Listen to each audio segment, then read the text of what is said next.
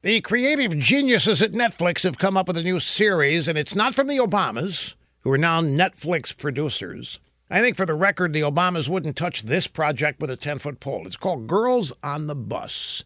It's about 4 fictional female journalists as they hit the campaign trail, covering fictional presidential candidates. Now, while following the candidates, these female journalists find friendship, love, and a scandal. According to the PR hype, this scandal could supposedly take down the presidency and our entire democracy. The storyline was inspired, what do you think?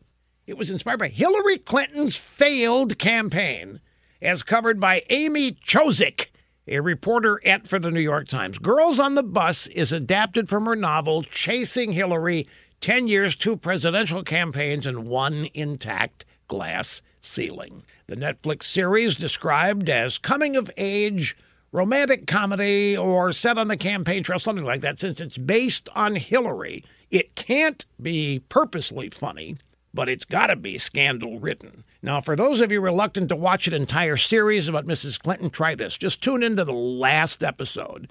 If it's even loosely connected to reality, you'll enjoy watching what happens on election night.